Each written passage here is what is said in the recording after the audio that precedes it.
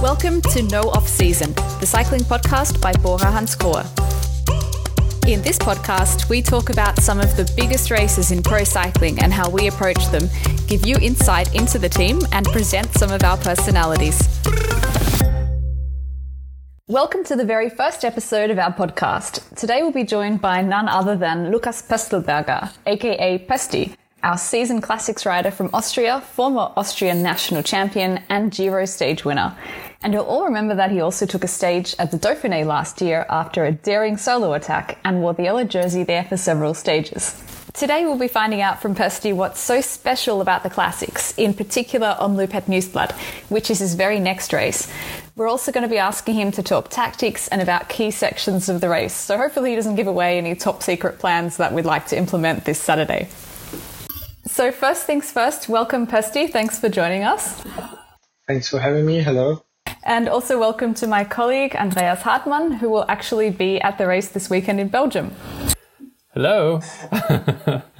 Very nice to be on the first episode of this No Off Season cycling podcast of Bora Hansgrohe.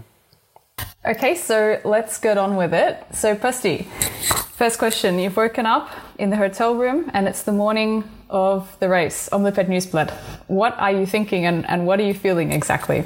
Well, it's always nice to be back racing in Belgium, especially at the opening weekend. So I'm quite nervous, to be honest. And for sure, I already checked the weather forecast for 100 times at least. And I'm opening the curtain and watching outside and hoping for at least no snow, because that happened also in the past. And well, looking forward to an exciting day and a stressful race and a great opening to the Belgian spring season. Weather looks great, actually. I saw the forecast as well. Yeah, it should be 9 degrees, sunshine, and it would fit me if it's more like a little bit technical and maybe a bit of rain, but I don't mind the sunness.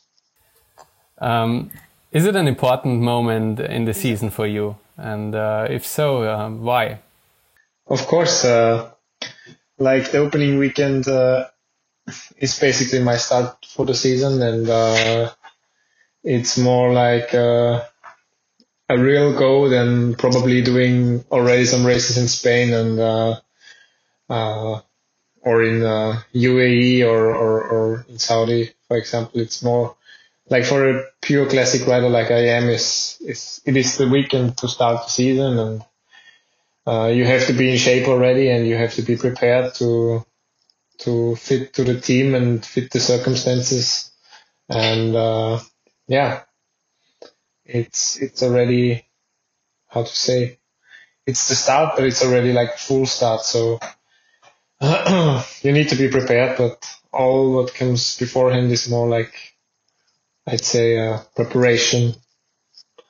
And what comes after is the great showdown. So up to now it was warm up. Do you feel ready for the real start of the season? Actually, I do now, yeah. I had a good week in Algarve and in Murcia and Almeria, and had good numbers and good feelings on the bike, and I feel my body is getting there, and I'm looking forward to race on Saturday and Sunday. So there's a bit of a debate, as you mentioned, as you touched on, about where the season really starts. Some say, no, it starts in Tour Down Under. And I'm partial to that argument, and I might be biased being Australian. So you're firmly in the camp that it starts at Omloop. Yeah, I mean, Tour Down Under and also Argentina. I can't tell from Argentina, but I can tell from Tour Down Under is more like a holiday race, kind of, because everybody's still relaxed. And, well, the European season is about to start, but it's not fully on, so it's a good start, but it's like I hardly know a classic rider going there already in top shape. So for the classics, and if you are a classic type, you're going to start your real season at Omloop Nieuwsblad. I'd say, of course, like cycling season starts, but you can probably keep focus for all year, but in my opinion, I wouldn't focusing like for Tour Down Under. I would focus on Omloop to be ready and to do a good race. And for Tour Down Under, I would probably focus on being a good helper or doing a good lead out or going in a breakaway and stuff like this. But for the opening weekend, you need to be ready mentally, physically, and it takes all you have to basically survive. So when we're talking about shape, how did you prepare for the race? Have there been any changes compared to the last years? Yeah, there was a major change actually. I got sick in November, and then I had to basically skip all training in December, and I just started with Christmas. So it was kind of hard and also disappointing because I really felt I wanted to go back on the bike, but I couldn't. So it was more a mental game basically, because now obviously I'm in good conditions and cycling for several years finally pays off. So I found my shape quite fast, and with probably less effort than usual, but it's for sure a benefit also out of the seasons, of the previous seasons and the preparation there. So, it could go wrong. It went right, so I'm happy with it. Okay, and getting to the race itself, to talk some tactics. So where are the critical points you think in the race? Like, we know there's the Kappenmoor and the Pöstlberger. So take us through these and some other points that you think are really key in the race on the weekend. Yeah, second time when we pass the cobblestone section, Haarhoek, it's going to be a crucial one because afterward it will never slow down again. And the approach there is also quite tricky. You have a fast descent and then a narrow, windy road to go there. And then, being on Haarhoek and knowing, okay, now it's the point to be there and be in front and pushing full block to the finish line is basically it. So there is not much tactics beforehand. Just try to save as much energy as possible and be there in a really good position. And for this, you need a quite strong team. Probably afterwards, it's gonna be, a bit different because several teams will have cards to play. And we try to have 3 or 4 guys in the final of the race, so we can share the moves, the attacks, the covering moves, and to push the race in the direction we wanted to have it. So the parkour is not like usual. There are several changes, but it won't like affect the race in total, but it's going to make it more nervous and of course also for me, because there's another climb, more interesting than in the past. What tactics do you have in mind, and how will the race play out, do you think? Well, for me is as I prepared myself pretty late and pretty fast, it would be like I would prefer like the final getting started as late as possible to save as much energy in the calmer beginning, hopefully. So to fully focus on the last, I'd say 100 kilometers. So basically half of the race to push and then bring the major effort. But I'll try to be in the first group, going over the Kappenmoor and then finding maybe some good legs or moves on the approach to Pöstlberger and also further then to the finish line. Okay. And a bit of a different question. What's a race situation that you would think, okay, this would be a really awesome situation to take the win? Like, this is where we can unleash Pösti power at its best. If there is tailwind from Pöstlberger to the finish line, this would be really good for me. This would be an awesome situation. I would release Pösti power and just go full block and see where I end up. Awesome. So now we're trying to get some performance insights from you. Maybe you tell us something. what's the goal of Bora Hansgrohe, and what's the approach of the team for this race? Yeah, we have quite a open tactic. Actually, we have 3 guys in quite good shape. That's Patrick Gamper, Jonas Koch, and me.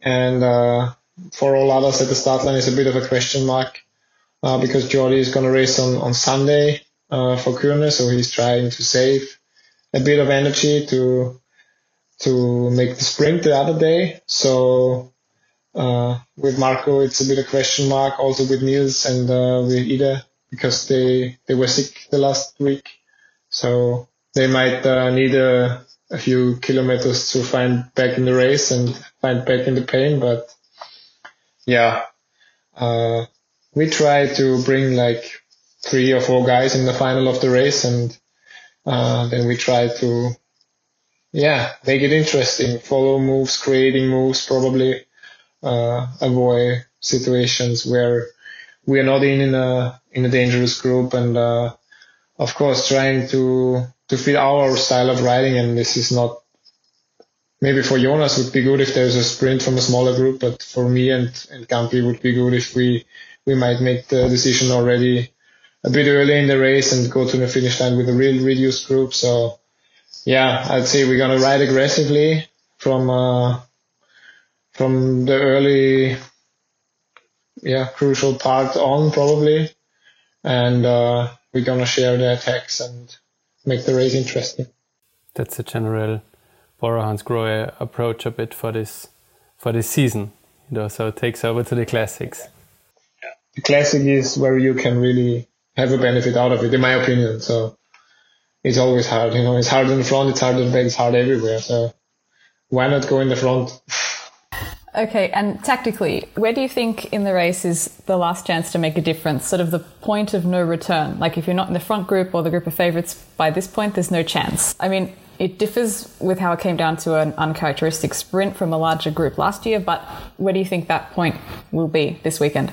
For sure, it's the Kabelmoor. If you're not in the front group in the Kabelmoor, you have to chase them back and then probably make it back till the Pöstlberger, you're going to be dropped there again because your body's full of lactate and full on the limit. And there is the point to be with the best on the Kabelmoor.